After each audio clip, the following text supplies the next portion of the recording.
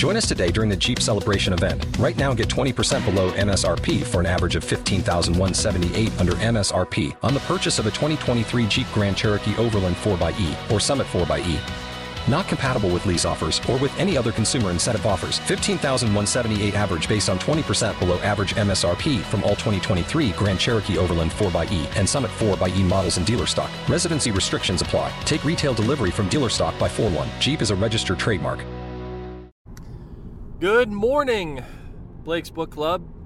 It is 6:15 a.m. I'm on my way on my way to work, and I thought, you know what? Now is a good time to start talking about Midnight Sun, Chapter 5, Invitations. So, this chapter is a wild one, especially coming off the last chapter, where I feel like, wow, we actually made some really good organic ground with what's happening and the motivations and the risk and the reward and the stakes of it all. And then and then this chapter happens where I feel like, man, I feel icky. I feel icky reading this chapter. Maybe it's because I'm old now. Maybe it's because I don't... maybe it's just because it just feels creepy sitting in a room looking at a girl sleep. Like with intent. Man, it's... maybe I'm old and curmudgeon-y now, and I don't see the romanticism in it anymore. But all I could think of is, like, this girl is in her room. She has no idea that you're there. She's, like, in these tattered sweatpants and, like, a tank top. Probably not wearing a bra. Like, and she's got stuff everywhere.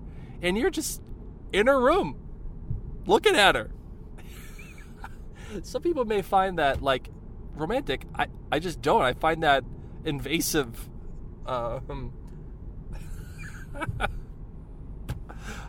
man, I was just reading this chapter and the whole situation was making me laugh, and I think it was unintentionally funny, unfortunately.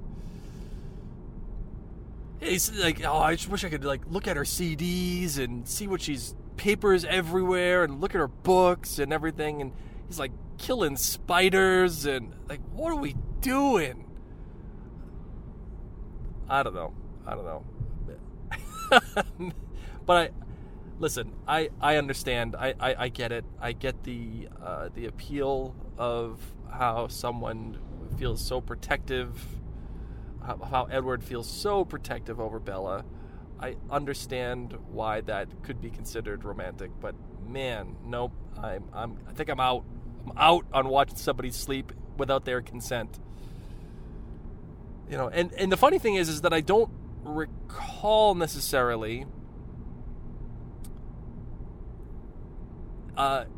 this kind of interaction in Twilight the book or the film. Like, I recall Edward and Bella talking about it, and at the time, and the reason why I bring up Twilight and with the book or the film, and because at the time, I think I was kind of okay with it, because it felt like kind of okay with Edward being in the room or whatever, watching Bella sleep, because I don't remember the conversation being, yeah, like, I was in your room, I was watching you.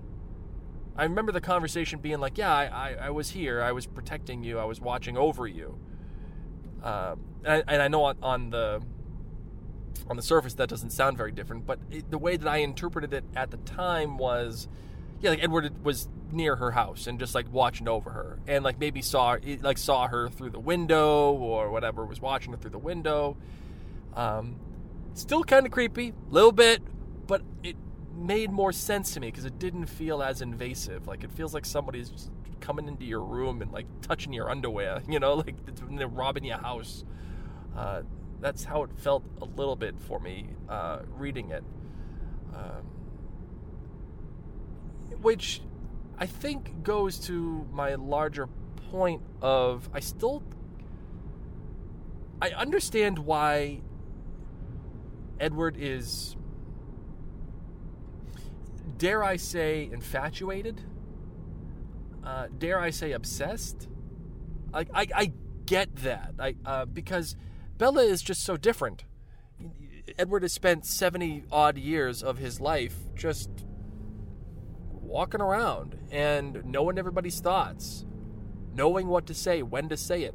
A prime example was when he was not paying attention to what the teacher said in any of the questions, but immediately knew the answer, even though he didn't know the question, because all he had to do was read the teacher's mind. So, boom, there it is.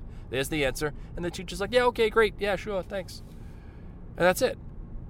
He's gone so long with knowing everything.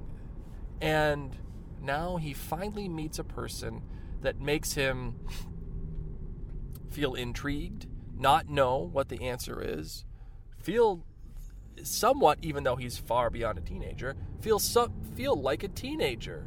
He's a bumbling idiot when he's around Bella, especially at the end of the chapter when he is trying to talk to her and he couldn't run away from her fast enough. He just runs away.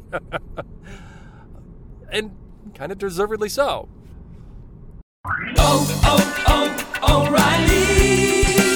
You need parts? O'Reilly Auto Parts has parts.